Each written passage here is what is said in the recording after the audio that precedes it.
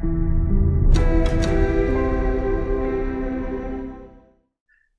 Hoovy, and welcome back to the main channel. Ooh. I only had 16 YouTube channels, now I've got 17. Whole video on that will be arriving short. Today we're back with the podcast for more interviews. Stay tuned for Friday and stay tuned for Saturday for some interesting pieces of information or videos will be out. Anyway, today I'm joined by a very special guest.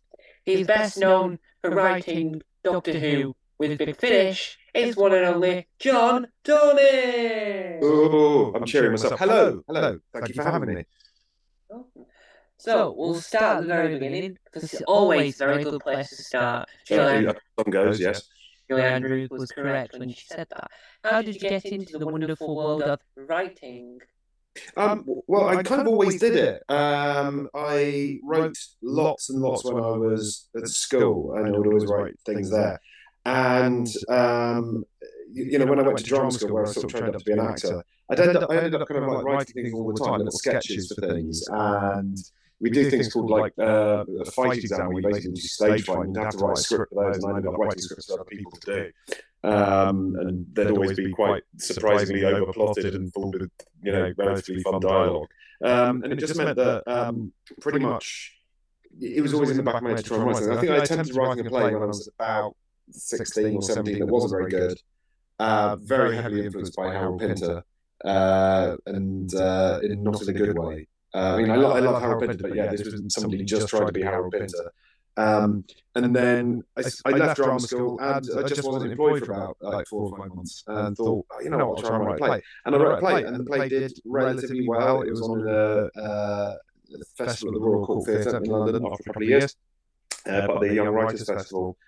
And I wouldn't say I exactly didn't look back from that point on, but certainly that gave me a credibility when I was sending things out, and then it just sort of expanded from there. I wrote radio sketches, which meant when I actually sort of got into doing the Big Finish stuff, I knew how to work audio quite well even before starting, because I'd done 3 years of a sketch show called Recorded for Training Purposes. It was great fun. Where cast included, such sort of current luminaries as the delightful thing with Oliver out of Unit, and as well also Ben Wilbond, who's now best known for doing like ghosts and horrible histories. But yeah, then that kind of led into me sort of pitching to write Doctor Who and being kind of taken seriously. When I kind of like started emailing them and going, it looks like you might actually be able to do this. Ended up getting in to do Sapphire and Steel, and from there that led to Doctor Who. Yeah. And before you got to work on Doctor Who, were you a fan of the TV show? Oh yes, yeah. I jokingly once said I think it's technically sort of the love of my life, and I'm not 100% sure that is a joke. It was basically I've been watching it since the repeat in the 5 Faces of Doctor Who season of Carnival of Monsters in sort of something like 1980 or 81. So I was pretty much a child of the Davison era. And it's fascinating. A few days ago, for various reasons, I was rewatching Kinder, which I hadn't seen in a long time, and that's one of the more sort of rammed into my memory stories of my childhood, both sort of seeing as, I think it was repeated as well. I think I had a repeat transmission. I watched both. But yeah, it's sort of always been there in my life. I think when it got to being the novels one, I kind of drifted a bit, because then I read a good chunk of the novels. I think most of the New Adventures and Missing Adventures. I then just started getting behind quite a bit, because it was roughly when I went to drama school. I was busy doing other things. And once you got a bit behind, you're like miles behind. I'm still sort of reading some of the books I got, and I some of them are older, like the 20 years, and I bought them 20 years ago, and I just haven't got around to reading them. And just every now and then I go, okay, let's bump in this one, whichever one it was. I'm trying to remember which one it was. I just read recently The Face Eater. I just read The Face Eater, which I think I bought roughly when it came out, or shortly afterwards. Things like that. And but then the audio coming out got me kind of back into it, because I'd left drama school. And I had a bit more time, and they took less time to do. And there was a theoretical chance I could be involved in some way, because at this point I was an actor, and doing some writing as well, very quickly within the time frame. So that kind of sort of renaissance, really. And through your career at Big Finish, you've done a multitude of different projects. But what do you prefer doing? Do you prefer writing the scripts yourself or script editing? Oh, I mean, mainly writing them themselves because you've got sort of the control and a sense of you get to be the first person in the audience in a way. Is the view I was thinking of it. I have basically the best seats in the house. I get to be the first person to hear these lines, these jokes, to get to understand this story, and it can be agonising at points. Coming up with the storyline is like hell on earth for me. I know some people are going to come up with storylines very quickly. There was at least one day when we needed one from Justin Richards quite quickly, and he sent something back within a day that was great. And I was thoroughly sickened by that. But the scripting bit, the actual writing down the words, is usually the fun part. Not always. Sometimes, for whatever reason, you don't quite connect with the script, even if you're really excited by the storyline. For whatever reason, when you actually type it, you go, "Oh, I don't really." There's something alchemical happens. Script editing wise, I mean, that's probably less fun because you're usually reading things and kind of trying to be critical and trying to be effectively the intelligent listener / viewer / whatever. But every now and then that can be really rewarding because there've been a few times when I feel that there's a story which was really good that I nudged up to being great, because I think that's the best you can ever do as a script editor. It's tricky. It's tricky to, I mean, I don't want to. Some person says it, I think it sounds a bit harsh, but I think you can nudge a script up a few steps. So if it's not working, then you can nudge it up to being solid enough. But there are one or two where if it's already really good, you can knock it up and up. And there's like about 2 or 3 of those where I feel that I was just able to give them that extra little kick to knock them over, and that's when it's really satisfying. And there's a lot of them I think are kind of nudged into the right place, and that's always sort of fun. But yeah, I think probably the scripting is probably what I prefer, really. Yes. And once you've done and you've written the script, do you go to the recording to watch all the actors perform your work? Used to. Often it's sort of down the line listening in. And yeah, it's an odd one really, because you kind of I think there is a value to that, but it's mainly just to it's still a job. It's not kind of I don't want to sort of be turning up there just to laugh at my own jokes. I'm largely there to pay attention and try and keep an ear out for mistakes or things I might have done wrong. Because if you're hearing it, sometimes it leaps out at you a bit. I'm not always able to attend online. I'm not always able to attend in person. But it can prove helpful. And there have been a few options of actually swinging by the actual recording relatively recently. It's often I do, and it doesn't mean that I kind of met up with lots of people. I often did when I was working on the Tom Baker adventures. I would effectively be like a chauffeur because I had a car and I wasn't too far away, so I'd pick people up from the station. And that was good because that really was an introduction to a lot of the writers. Where for example, I think that's where I first met Roy Gill, because Roy lives, I think, Edinburgh, and he came down for the Tom Baker recording of. Actually, I think it's in now. I think it's The Wizard of Time, which is weird because it was like a long time ago, and it's now only now coming out, because I think we recorded it in 2018 or 2019 or something like that. And it's the first time I met Roy. First time I met Rob Valentine was down in Wadhurst at the recording studio down there, and I was only there largely because I was the script editor, so it wasn't on scripts I'd done. Every now and then, I think I'd also swing in. There were various casts and crews where we got on terribly well. Like I think I went in one day for one of Matt's recordings of the unit, or just go for a pint with everyone afterwards, and to just not to actually listen to any of the recordings, which was great fun, to be honest. Because there are lots of people in that who are lovely, and just good eggs. And do you have a favourite doctor that you've written for? Is like the doctor that you really love coming up with adventures for? I mean, in a weird sort of way, no. I mean, I kind of love all of them. I feel I've got a certain affinity for most of them. I haven't done Colin much, which always feels a little bit of a surprise to me, because I think I've only done him about 2.5 times, depending on how much you count his little cameo Beautiful Things. I think it's just the Fourth Wall and Dust Devil. I may be wrong on that. I kind of lose track. but yeah, there's a lot of similarities between. So it's always quite. I like the Doctor as a character, and there's always something fun about writing them. I feel that most of them come quite easily to me, but they all come in a slightly different way. And you get slightly different places. And there's a couple that I think are relatively. I think McGann and Tom Baker have a very similar vibe as a voice, which, given I think they're both from Liverpool, is perhaps not insanely surprising. But Sylvester is like dropping Bon Mo, and I had a lot of fun writing Chris Eccleston. So I kind of enjoy whichever one I'm doing, and it's also quite nice to have a bit of variety with that, because it's quite nice to come back to one and just go, oh yeah, this is how this guy sounds. This is how this guy sounds, and you miss them after a while if you've been away for a bit, and it's exciting to kind of just find your way back into those characters, because I generally love all the characters. Yeah. And from the stories you've written for the Doctors, do you have a favourite one that you re-listen to and go, oh, I love that?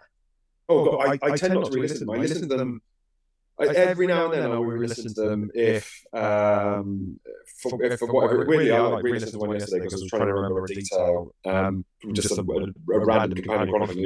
It was so strange, like listening to the beginning of it, kind of go, I remember nothing about this. Now I've seen it, I remember it. That's kind of amazing. But it's sort of weird listening back to them, because they are a very small snapshot of my life, each one by one. That you sort of kind of forget it there, and then every now and then you just remind it. Every now and then I get the urge to listen to one for whatever reason. I think there are a few where I think I've listened to them again on the basis of like playing them to people. If people are kind of interested in hearing them, you go, well, okay, which ones do I pick? Kind of usually it'd be something like for me of Zaros, because that's got people they've heard of, and it's quite standalone and short.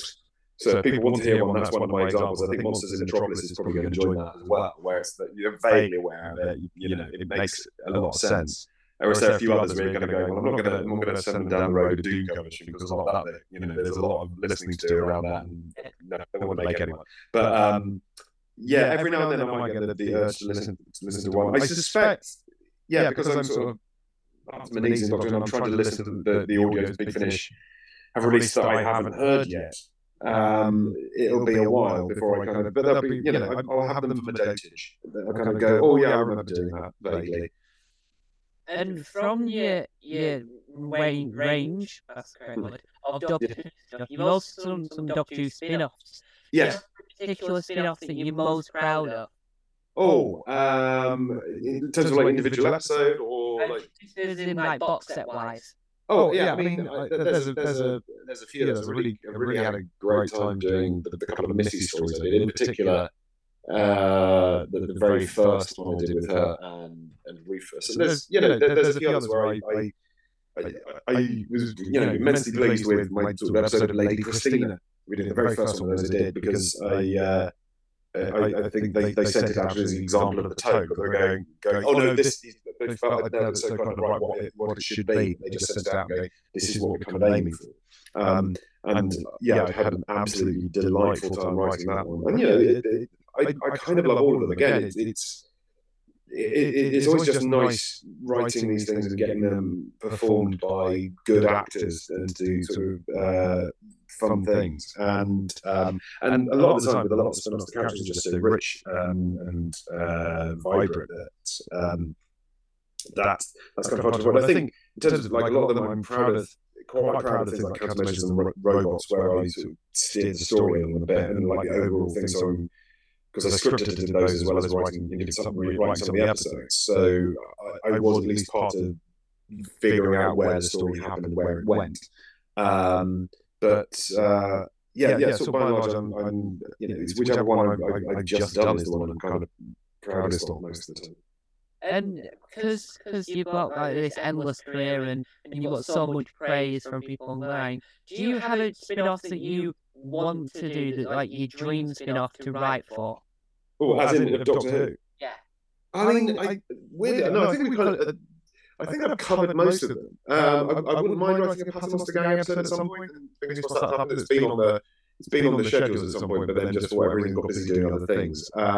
There's not one. I mean, I always quite fancied the idea of a Duggan series because I kind of thought I knew what I would like it to be. I thought it would be quite fun to have it a bit Inspector Gadget. Just this idea of Duggan kind of running around and having a somewhat more competent sidekick helping him out, and them just fighting crime. I tend to kind of really want to have them make sure they have their own identity. I don't think a spin-off should be like Doctor Who just without the Doctor in it. So, and there are some, for example, I mean, I've got to feel bad about this. One of the ones that's commonly cited as an idea is people will suggest the idea of the Clara and Ashford spin-off. And that kind of doesn't appeal to me because I always kind of think, well, I don't know what that would be other than Doctor Who with two people who can't die. But at the same time, that's just a lot of these times that anyone says, oh, you know, you've done this one, it's a spin-off too far or whatever. I'm always aware of that bit going, yeah, for you maybe. So that's an idea which I can't quite process, but that doesn't mean somebody else couldn't do a really good idea with it. And just because I can't figure out a way to make it work, there's bound to be someone else who could. And somebody might be able to present with the idea of going, here's how we do this, let's do this. So I don't want to be, dismissive of any ideas, but yeah, that I wouldn't mind. I talked about recently about, I had an idea for an Unbound that I really wanted to do, which was I wanted to do what if Doctor Who wasn't a science fiction show, and we'd do it as a Western with the English Doctor encountering the Orson boys and helping out Sheriff Stewart with his battle against the minister, and it was all it kind of feels like that's one I'd love to do at some point. I don't know if I'll be allowed to. There's like a big selection about like 7 or 8 ideas, and you kind of go, at some point I might be allowed to do that. So I've got that if there's ever a chance, and but I think we all kind of have those sort of projects, the sort of the dream projects, and and some that some people allow you to do, and then others you got to go, no, not allowed.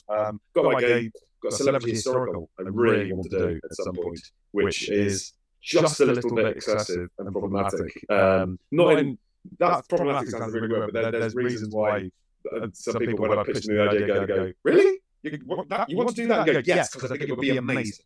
And I think I might have finally found somebody who goes, yeah, maybe you can do that. So we'll see if that kind of works out. And a few years ago, I think that is correct. There was rumours, very loose rumours, something I only ever saw in one article. There was possibly going to be a Young Doctor spin-off if the American version had come to light. And if Big Finish decided to do that, what would you reckon the series would entail? As in, like having him left Gallifrey. Well, him and the child when he was as a child, young Sheldon. Oh yeah, okay. I mean, I think that's got to be kind of. It's weird, really, because again, I wanted to have to not be just like standard Doctor Who with like a young guy. Because how to differentiate? And I suppose it is him kind of finding his way in the universe and figuring out who he is. I think that's the route of prequels, isn't it? I mean, I don't think you kind of want to go the full solo route of explaining absolutely everything. So you don't want him to be like finding the TARDIS, but I think it would be probably think about it, you'd have to have it be a gang of Time Lord Academy kids, and you'd have to have him and the Master really, possibly the Rani on the outside, and the clash inherently involved in the two of them, I think. But beyond that, I wouldn't be. I think. That's the way. I think they'd have to actually be going on field trips or something like that. I don't think you could have it too much on Gallifrey, just the two of them. Maybe you could. I don't know. Yeah, I think you'd certainly need the Doctor and the Master, and then see what else you've got going beyond that. Yeah. And not only in the world of the page have you done standard and out of era Doctor Who. What's your favourite non-Doctor Who project you've actually worked on? A Big Finish, probably the Avengers, where that was always great fun to do. I remember literally having the discussion about the first sort of box sets we were doing, the adapted missing episodes, and there was a I remember having a conversation. I don't know who you'd get to play the roles, and David said, "Well, I was thinking of Julian Wadham and Anthony Howe," and I just went, "Yeah, that'll work." And it was there's literally spot on as that. And, Julian in particular is very close to his Steed in sort of general personality ones, in a way that Patrick Macnee and Steed were fairly indivisible. And I got to kind of write several of those and have a lot of fun with those. Most recent one I got to write a part specifically for Paul O'Grady to play because he was such a big Avengers fan, and it came out 1 week before Paul O'Grady died. So that faint moment you go, I hope he heard it. I hope he got the chance to actually hear it. The Avengers is very much up. And then, I had the privilege of working with Sam Clements on that, so having the direct link to his father, Brian, who did so many of the original episodes. All of that was a sort of solid, amazing connection to have.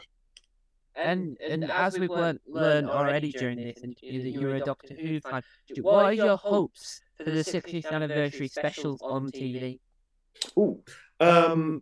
I mean, again, I don't know. I mean, I've seen, obviously, I'm aware of the Star Beast, and I know some of the plotting of the Star Beast. So, it's a weird one, really, because there was so much about the Power of the Doctor that had sort of anniversary special vibes. So it's kind of trying to find a new angle, and I think I've got the vague sense of what it could be, is celebrating the obscure corners of the universe. So a lot of the things I might have previously wished for. I think, when everyone was talking about the 50th, I thought, I was going, well, what I want more than anything is William Russell in some capacity. And it kind of feels like, well, we've just had that. It would seem weird to do it again now. I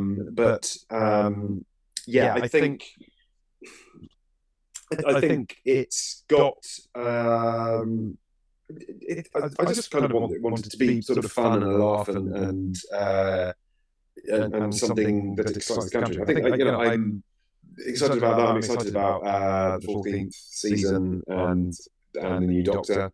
Every sort of new photo or bit of trivia you find out just makes me get terribly excited and think this looks like it's going to be so amazing. Just something that surprises me and excites me. That's kind of what I want. And I think for the 70th anniversary, going far ahead, I reckon they should recreate the Unearthly Child and make it into a whole weird scenario of him accidentally bumped in trying not to bump into himself several times. That could kind of work, yeah.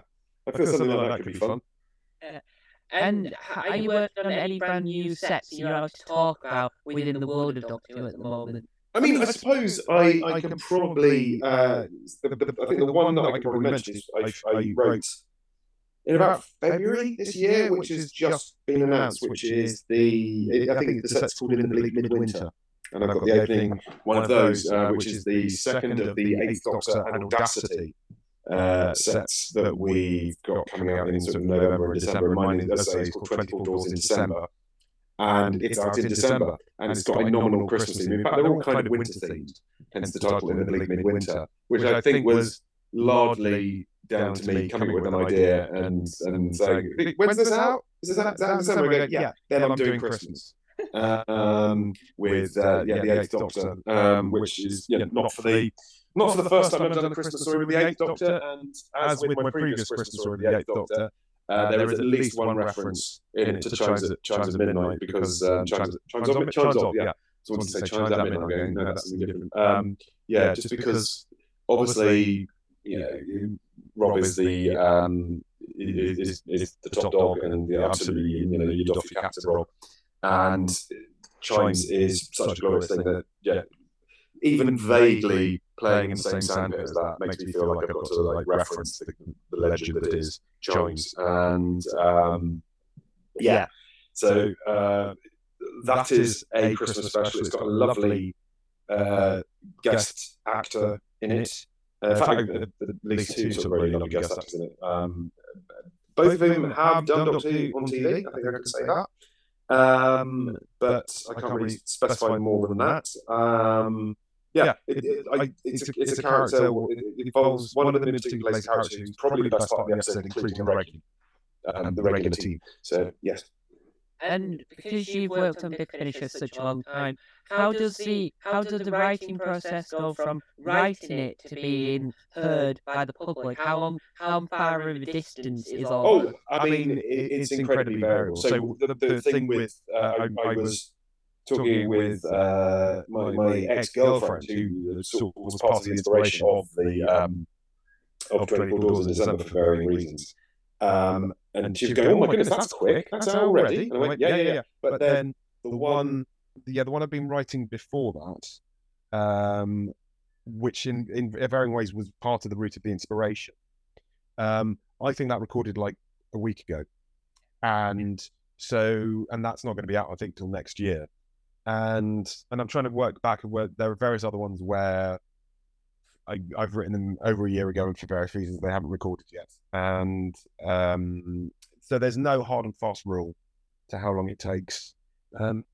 Yeah, sometimes it takes forever, sometimes it's like months, and you kind of juggle it around. So yeah, I think like London Orbital from last year, I wrote early last year, and then the stories around it, I again haven't come out yet or even been announced yet in some cases. Yeah. And what is like the most fun part of working at Big Finish? Well, a few things. One, I really just like writing the scripts. I like so not so much the storylines. Writing the scripts is the fun bit. But to be honest, the thing I really like is the other writers. We generally speaking get on terribly well, and it's just a really solid, sort of lovely, creative bunch of people who are terribly supportive and friendly, and also just kind of just funny and smart. So you can like send a message out onto the WhatsApp group and find some kind of delightful response, or and any query you've got, somebody will come back to help you out. Or if you're disgruntled about something, someone will kind of throw you a bone. And it's just a bunch of people where you kind of know in the right time, in the right place, with the right people, they've got my back, and they are some really amazing people who are just a delight to work with. This is why I've ended up doing this sort of sponsored 10K run, which was suggested by Lisa McMullen. And we're kind of looking forward to just being a gang of 6 of us doing this run, but mainly looking forward to it because we're like sharing an Airbnb for the weekend, which should be kind of probably not terribly destructive on the Friday night, but on the night after the run, I imagine it'll be problematic. Yeah, that'll be it's getting up on Sunday will not be easy. And with like Big Finish being such a popular thing, and so many people buying so many, as you can sort of see the staff running out of room, because I'm running out of room for most things in this room. What is your like feedback on that? What's your thoughts on how the fans react? Do you like it when you hear thoughts from the fans? Oh, I mean, yeah, I mean, people are very positive and very kind, and will send messages all the time. I'm always very keen to emphasize that I am, in effect, a professional fan fiction writer. I kind of don't like having too much of a distinction. It's why I really enjoy like a Big Finish day, because everyone is basically the same. It's all a bunch of fans. Just some of them are on stage talking to the other fans, but we're all the same tribe. Yeah, I like being part of that community, and the fan base is very positive and very lovely, and everyone seems to be we all have a shared sort of thing we care about. So it's like swinging by any sort of convention, it's very easy to just like get talking to anyone, because we have a shared interest in the thing we all love. Yeah. And what's your favorite part of being at Big Finish Day? Oh, I think it is just like, well, it's the direct connection with people. It's usually signing things, not so much for the egotism of like, oh, somebody asked me for an autograph, but it's the fact that somebody come along and you can just chat with them for a while, and they will generally say nice things about what you've done, which is kind of a delightful way into it anyway. But it's also it's so kind of rare from anything artistically you do, that you get such sort of direct feedback from the audience. Because you'll usually have feedback from your friends or relatives about things, and that's filtered through them being your friends or relatives. But so it's just nice there to be an actual dialogue between the listeners and the production. And yeah, so there's something so nice about just actually meeting people and discussing these things. And that's the bit I really like. And when writing these scripts and like not just the Doctors but for other people, do you get to meet some of the cast that are going to appear in the audio? Not whilst writing it. No, I mean a lot of them I already have, obviously, and but not always. There are a few I've never met. I think I've like missed Michelle Ryan at several parties, and various other people. Well, Christopher Eccleston, I've like heard down the line, but I've never actually been in the same room as him. And to be fair, that's also true of some of the actors. Some of the actors have been, in the same story together, but never actually met, because that's just sometimes the way the recordings go. And in some cases, these people sort of got to be friends of mine. I mean, I had this slightly weird thing last year when I was on tour in a production of Boeing, and on the same night in Eastbourne, I had both sort of Fraser Hines and Louise Jameson turn up, sort of independently, which is just this slightly weird thing. Where, imagine that for my teenage self. Oh, you'll be in a production of this French farce, and you'll have two different Doctor Who companions turn up to see you because they're your friends, and so it's stuff like that. But a lot of the time, I mean, when I'm writing it, I often, if I know who it is playing it, I can hear their voice and write for their voice. But then one of the good things about the actors is they've also always come in and find a new angle and surprise you, and take it to a very different place, basically.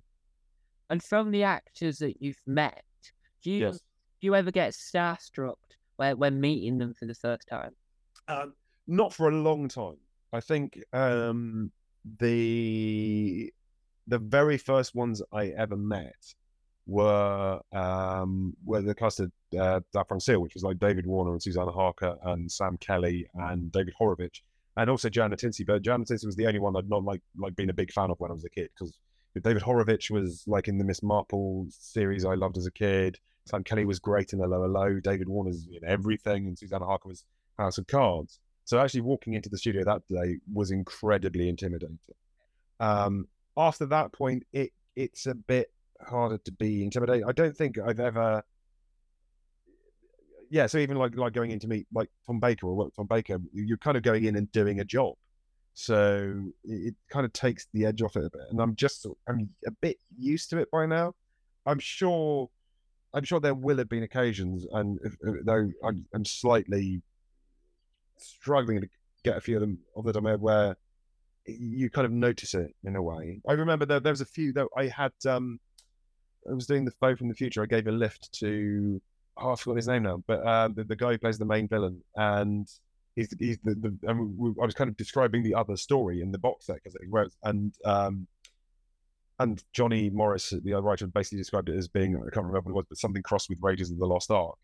And then I was about to say that, and then it's the realization of going, oh, but this guy was in Raiders of the Lost Ark. He's the villain in Raiders of the Lost Ark, and I can't reference Raiders of the Lost Ark to his face. That would be weird. Yeah, so it's moments like that. I wish I could remember his name. I'm absolutely drawing it back. Anyway, but yeah, he was great. And yeah, every now and then it's bits like that where you kind of realize, yeah, you kind of got someone sort of amazing. And then there are others where it's been like sort of in advance, because I remember like one of the things when you're an actor is you struggle to get car insurance a lot, not because they think your actors are inherently flippant or whatever, but they basically say you might give a lift to another actor who might be like on a big film, and the risk of injury, cost of, and I was saying, oh, when would that ever happen? And then I was giving a lift to Hayley Atwell a few weeks before Captain America came out, and you go, oh no, that is Ario, isn't it? And she's delightful. So yeah, and I vaguely remember that because I didn't really know her work. I was going, oh, she seems very nice and will be famous, and kind of deserves to be, because she's genuinely nice, smart, sharp-edged. Yeah. And one of my favourite box sets of the spin-off variety that you've done, which is Robots. Yes. What was it like writing for the Robots? Because it's like, because it's not like, it's technically not similar to Doctor Who, but it is in many other ways. I mean, yeah, that was, I enjoyed that a lot. That was interesting to like sort of write in the new world, because Chris Boucher did such a strongly defined world that it was kind of just relatively easy to play within it. And a lot of the sort of the hard work from that had been done by Nick and Matt from doing Robophobia and Escape from Calden. So it was sort of largely just going along with that and seeing where it went, and then just trying to find a way into the plot. That was for various reasons, the production that was a little bit hectic, or at least the initial stages of it. But I was kind of excited about it. I feel, in particular, the robots, I have a weird connection to, in that, like, it was one of the earliest stories I saw because I'm half Australian, and I remember seeing episodes 3 and 4 in Australia when I was like visiting my family there one time, and then the realization, like counting through the cast list, going, okay, well, I've worked with Pamela on a lot of things, and then Louise and Tom I've worked with, and Brian Crouch is a friend of a friend, and yeah, my first Doctor Who had David Bailey in, and but then the most significant one, my voice teacher at drama school was Greg DePolme, who was D84, which was one of the reasons why I was able to like get D84 back in, because I knew Greg, and so yeah, it was just one story where I felt I got a surprisingly wide amount of connections to, so I was able to enjoy doing the connection. So I only got to write 2, which is a bit of a shame. I kind of wouldn't have minded doing a few more, and I was always great, particularly I think again because you're getting to write for great actors, because Nicola and Claire are both terrific.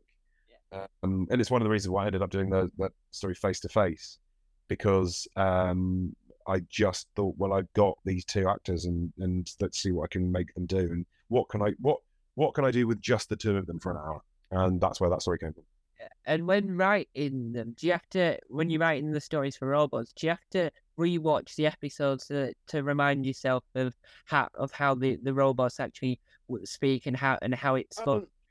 Initially, but after a while of doing it and like reading the scripts, that became sort of second nature. So if the first time I write for a Doctor or whatever, I would tend to rewatch something, but then it's almost like it gets locked, and I don't really feel I have to go back to it. I mean, there'll be things where I watch something just to remind myself of who someone is and their sort of the context of it. But with the robots in particular, what I'd always end up doing was, because it was so much a series of consequences, I would always like read the whole of the previous box set before then reading through whatever box set I was working on, just to make sure the flow was right. And yeah, that kind of impacted on it quite a bit. But the original TV episodes, not so much, because after a while it became its own sort of thing. And when writing, just in general, just as a general thing, what type of thing do you use to inspire you? Because some writers, I know for a fact, listen to like film soundtracks to get them in the mood. What is your sort of like way of getting into the headspace of sitting down and doing the writing? Oh, I mean, going to those places, it's normally a cup of tea. That's it. If I've made a cup of tea, now it's time to work. Whilst I sit there having a cup of tea. I mean, I used to have it like as a tea break, and then no. Tea is what kind of powers me through. Inspiration wise, I just watch a lot of films, read a lot of books, go for long walks, because the actual typing of the script, I kind of don't need too much. It's just like, yeah, let's go in straight for that. Coming up with the actual plot ideas and things like that. It's usually it is listening to music on long walks. The music I'm kind of familiar with, so I'm not entirely listening to it, but my brain is distracted enough that I'm not getting distracted by other things, because I'm very attention deficit. And what is like your favorite film to watch to like give you some ideas of where you want to go with certain stories? Oh, I don't know if films in particular. I don't think there's a specific one. I think it's kind of useful watching things that are quite sort of now and quite sort of zeitgeisty, both in film and TV, just because that can prompt you into kind of fresh new angles. There's broadly speaking no such thing as a new idea. It's usually just 2 old ideas matched together. So there can be a vibe of thinking, well, what if I took Doctor Who and smashed it into this program? And sometimes that's directly a kind of thing, but other times it's more sort of oblique. But yeah, I don't think there's anything that I specifically watch to get me into like a specific vibe of how I kind of direct stories. But generally speaking, it's just like being, very knees deep in stories at all points. And for anyone that's watching this that might be wanting to get into writing scripts in general, or or writing audio, what advice and tips and tools would you give someone? There's a few. Give yourself deadlines. Even if you haven't got a deadline, the idea of having a specific deadline, be quite public about these things as well. Because if you're just doing it and you haven't told anyone you're doing it, it's very easy to stop doing it. Give yourself a brief if no one's given it. So, it's much easier to come up with a story about an elephant than just a story. Somebody says, tell me a story about an elephant, you'll start being able to tell ideas. But if you just say, tell me a story, you won't. But the two big ones I always say, which sound trite, is rule number 1 is start it, and rule number 2 is finish it. And they both sound like they are, but the amount of ideas you have that you never actually get onto paper is huge. And you can't make them or do anything with them if you've not written them down. And in particular, you can't do anything with them if you haven't finished them. We've all got ideas we've written some of. You've got to get to the end so you can send them out. Those are the big tips I have. Yeah. And when what tools do you use to actually write your scripts? Do you go the old-fashioned method of pen and paper, or do you type on certain programs? Oh, I'm usually on the iPad, and it varies. I think Word for scripts, Pages for script editing, Final Draft for other projects, because I find it helpful to kind of keep them demarcated to a degree. I used to do paper a lot, and that's potentially a good way of starting off. But because writing longhand and then you have to type it up, it means something about typing it up. It looks finished. You don't have to. Whereas if you've written it out, you then have to write the whole thing out again, and that helps you judge every single line and make sure it's all kind of fine. I got quicker when I was writing sketches for the radio. That kind of meant I had to be fast, and I began to cut out the middle stage of the process then, and then I feel that I've not had to do that ever since. And do you believe that your skill as a writer has improved over the years, or do you reckon it's still the same? Yeah. I definitely slicker at it. It's weird listening to some of the early ones and thinking, oh, this feels a bit, the first Saffron Steel one, I felt a bit slow when I listened to it last time, and I think I'd cut about 10,000 words of it quite late because it was massively overwritten. And so if it was massively how long was it? How slow would it have been in that initial parts? I feel that, I can get through things. I don't have to worry too much about the detail. At the same time, writing storylines is absolute hell on earth and always has been, and never gets any better. I've done over 100 of these things now, 120, 100, whatever it is, both Doctor Who and everything else. And coming up with the plot, working out the nuts and bolts of it, that I hate every single time. And it's kind of brain meltingly, blood sweating, and So some aspects, yes, I've got better. Other aspects, I'm still the same as I ever was. And when working with Big Finish, do you go to them with an idea and they tell you they want you to write it or not? Or do they come to you and say, we've got this idea, would you be able to write it? I mean, usually I get a brief. Usually the brief is kind of as vague as Doctor and Companion. Sometimes there's a bit more. Every now and then I'll suggest something. I think Monsters in Metropolis, I was asked for a Night Dog story, and nobody said Cybermen, but then I came up with an idea for a Cyberman story and said, can I do this? And they went with it, fortunately. And there's one I came up with recently where I had a good idea for an old monster, a story with an old monster, and just emailed Matt saying, can I do this? And he went, yeah, I've got a slot going, you can do that. And every now and then that happens where you just have an idea and message it and it gets to the right person. And they go, yeah, we've got a slot, you can use that. But at the same time, I've also got a big file of nominal ideas that I go, at some point I'll use that, at some point I'll use that, and just waiting for the right person to ask. And with you doing multiple other ranges, not the Doctor Who, do you ever think that any of the other ranges you've done could ever cross over with Doctor Who, like a multimedia story? None of the other ones I've worked on. I mean, most of the ones I've worked. I mean, the Avengers is too. I mean, I don't want to say down to earth because that's a very weird way of looking at the Avengers, but it's. I mean, I think you'd break the tone of almost any of them. Star Cops you couldn't do. Survivors would be weird as hell. I did think one I didn't work on that could work is Adam Adamant. I was quite tempted by the idea of trying to do like a William Russell Adam Adamant crossover with Gerald Harper, which would have been quite good fun, but that never came across. Never came about.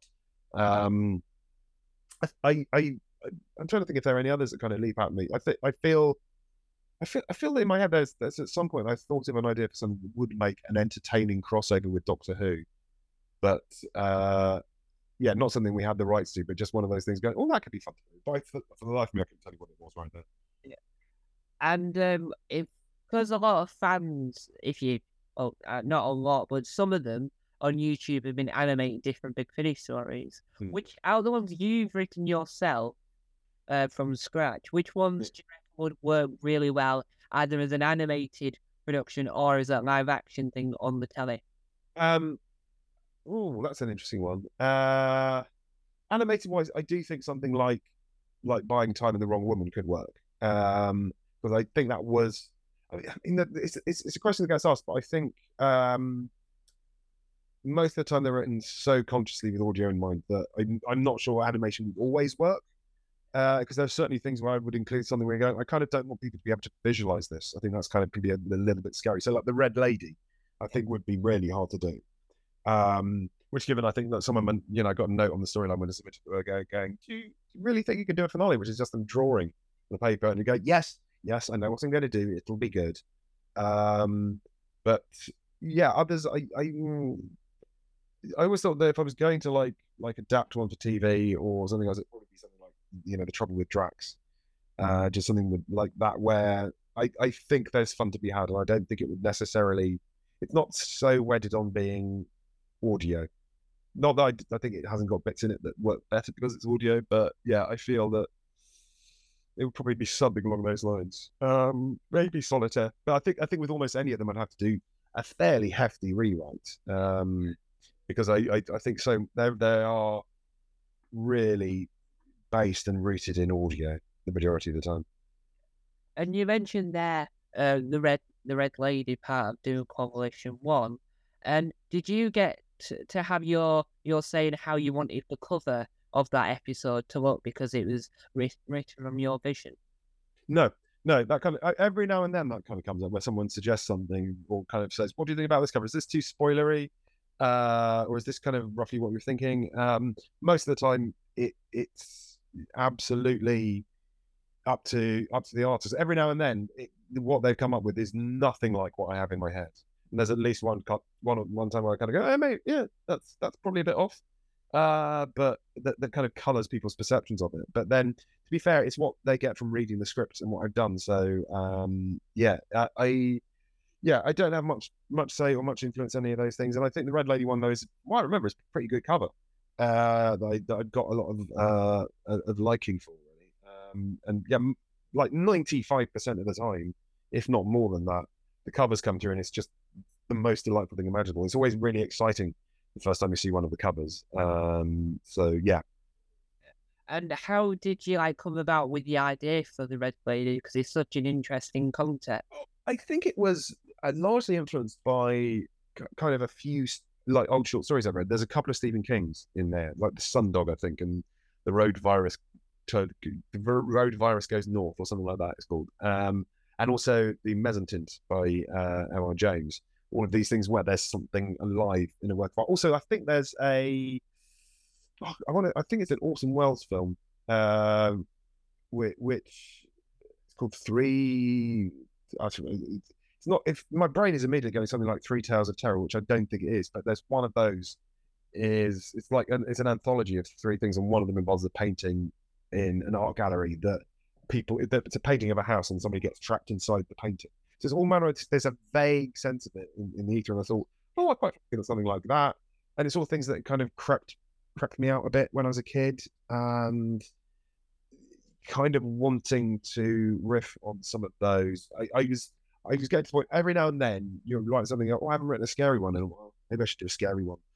And that's what I mean in terms of what I was saying about advice earlier, giving yourself a brief. So sometimes if the brief is completely right, Eighth Doctor 3, where this happens, I go, okay, I think I'll do a scary one. I don't think we've had a scary Eighth Doctor one for a while. Let's make a scary one. What's scary? Oh yeah, something that's kind of slowly malevolently coming towards you and is sort of defies comprehension. So yeah, aspects of that kind of fed into it. Again, the same thing I was saying about reading and writing things. You don't like copy it, but you've got these sort of almost like cultural landmarks in your head that kind of lead you into a new place, hopefully. And was it fun to write this story? Because when you listen to it, you can feel that it's come from a love of horror and a love of yeah. It is Doctor Who, but it is also really spooky. Yeah, I mean, I remember having a good time. It was always slightly surprising to me scary and terrifying as it was, because I had, you know, a lovely time writing it. So bits like the professor's death with the phone call, where even like people were saying it was really, I was getting notes back on the script saying it's really, but this bit's really spooky. And go, oh, is it? Okay, great. I'll run with that. That sounds good to me. And yeah, I remember writing, the only bit I kind of really struggled with was, I think, Helen's opening scene, where I think I kind of wrote the first version of that, and just going, no, I didn't think this works, because I think her opening scene is she's having an argument with the bosses at the National Museum, and I think in the first draft, what they were saying was almost too rational and sensible. So she was coming over as a complete loony when she was trying to sort of argue back against them. And no, she's got to be the sensible. So I sort of I went back, and I don't think I even changed that much of her dialogue. I think I changed their responses. Yeah. But that's the main bit I remember about writing that one. That I can remember bits and bobs of it and coming up with it, like a lot of them, because you know, most of them, the actual scripting takes no more than a month, and there's often a bit of thinking times. But you know, the actual scripting is no more than a month per hour, but maybe not even that. So it's a long time ago, and I get flashes of almost every story. I can kind of go, I remember writing this bit or something about the context of this bit, and you know, but yeah, there's not massive detail on most of them. When you're writing the stories, because like majority of stories are an hour, how do you know when you finish the script that it is exactly an hour long? Oh, I mean, it's a word count thing. We're kind of contracted to word count, and it's about 10,000 words. Most of the time they kind of nudge over, but as long as it's roughly in that ballpark, I think again, there's a few times when your instinct kicks in. I think something like the Burning Prince ones are a bit over 10,000 words, because I was very aware of how sort of frenetic that was. And we're going to go, this is going to be done at pace. So I imagine this is going to go quicker than, so look, you know, 11,000 words will probably read as 10. But even with the work, I think it can be really variable. I think that there's something like, I think Infamy of the Zaros and the second half of the Two Masters are about the same length word count wise, but they're about 20 to 30 minutes difference in actual performance. Because, you know, but you get used to it. With a lot of it, I don't think I'd be quite as stride as that, because you think, okay, if there are long speeches, that eats up more of the word count than, well, it's up the word count in a different way to, like, you know, yes, no, whatever, like one word things, where, you know, you're effectively getting one spoken word for every 2 words, whereas this is like, say, 50 words for spoken words for every 51 words. So, you know, being aware of how that kind of works. I think the thing that always helps me out is I've kind of got to a point where the storylines are kind of broadly precise, and about one page at the particular pagination I use is almost always 30 minutes. So if I do a 2 pages, I go, that's going to be an hour. If I'm writing a 2-hour one, which is the last one I've done, I go, that's going to be about 2 hours to 20,000 words, give or take. So is it quicker to write an hour long piece than it is a 2 hour long piece? Yes. I mean, I say that, not always. Some there are some hour long things that there's at least 1 2 hour long thing where it was needed quite quickly, and I had a lot of fun. So I wrote it quicker than a lot of things I've done that were like half the length. But that's usually the thing that kind of the level of connection with the story, and the amount of fun I'm having, and the amount of other things that are going on, and the pressures I've got on it, will kind of factor in. Weirdly, yes, the more pressure, the probably the quicker I can write it. And is there a particular like story that you've written that you wish you had like gone back over again now thinking about it, and you want to rewrite a certain bits? Oh, there are loads. Just little bits where there's at least one where there's a continuity error. There's one where I added an extra bit of peril that I thought I needed that just kind of feels massively redundant when I hear it. There are 1 or 2 of them where I'm a little uncomfortable with the politics of it, if anything. Not that I think I ever kind of went particularly bad on the politics, but there's just 1 or 2 where I'm going, yeah, maybe not so much now. I'm a tiny bit cloth-eared and not really thinking these things through and being a bit patronizing. But I kind of tend not to like to draw too much attention to them because, you know, if somebody doesn't hear it, then that's it. I don't want to spoil it for people, kind of saying, yeah, look out for this bit. This bit's a bit rubbish. And also, I don't want to be so arrogant as to assume that my opinion on my own work is the most valid opinion. So if there's a bit which I don't think works, it might still work perfectly for somebody else, and they go, yep, that's fair enough. Yeah. And once like an audio is out, like a box set is out, do you go on and it's been out for quite some time? Do you go online and watch people like fans' reviews on your stories? I mean, sometimes it's kind of hard to avoid them. Even if you're not looking, it's surprisingly easy to stumble across these things. People won't usually tweet me if it's a positive thing. But I know, I'm on some of the forums and occasionally will look. I do think it's I think it's important to be aware of a fan reaction, because it's your audience and it's kind of what you're going for, and you kind of ultimately without the audience you're nothing. At the same time, it's also important not to be too troubled by any of it, because it's everyone's opinion is basically valid, and a lot of the time you can't tell from context. So yeah, not everything is going to be for everyone, and I never particularly recommend focusing on anything specific. So yeah,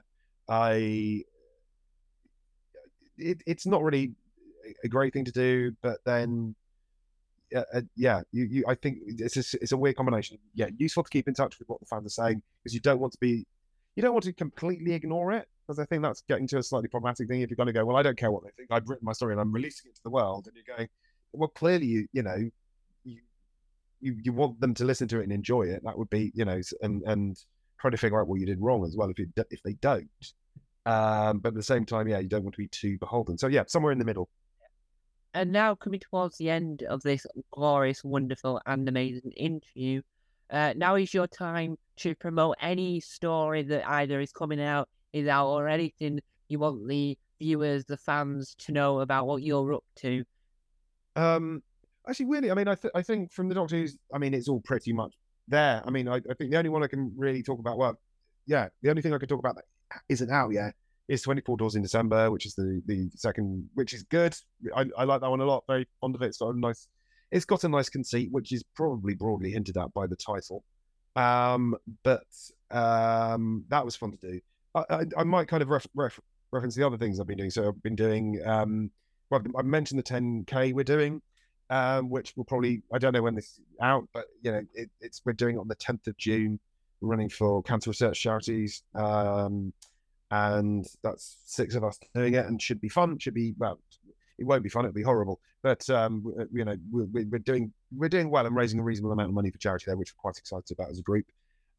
Also, I've still got several episodes of the podcast I did with a couple of friends of mine, Tom Selinsky, who's written various audios, and Jess Regan, who's been in a few. We did a podcast called Best Pick, PICK, where we watched all the films that won Best Picture at the Oscars, and entirely recommend why most other people probably shouldn't do that, because it's only worth doing if you're absolutely determined to watch all of them, because really some of them are absolutely terrible. So there's a book of that and a podcast of that with several episodes going, which I probably worth a look. Apart from that, all the regular Doctor Who standard stuff with many exciting things to come in the years ahead. Well, thank you for letting me interview. Now, for viewers of the Tom Mason Empire, yes, I said Empire, that is correct. 17 YouTube channels and 12 podcasts and a couple of other bizarre things, is definitely an empire. Well, we've got some exciting stuff on the Tom Mason, this channel you're watching now, if you're watching the video version, coming out on Friday and Saturday. Woo! But other than that, you could check out my other interviews. Ooh, because that's special. There might be another one by the time this video's out. Who knows? Who knows? I do not, because I'm currently recording this one, so why would I know? I'm not a magician. Anyway, guys, thank you for watching. And remember, no, I've forgotten.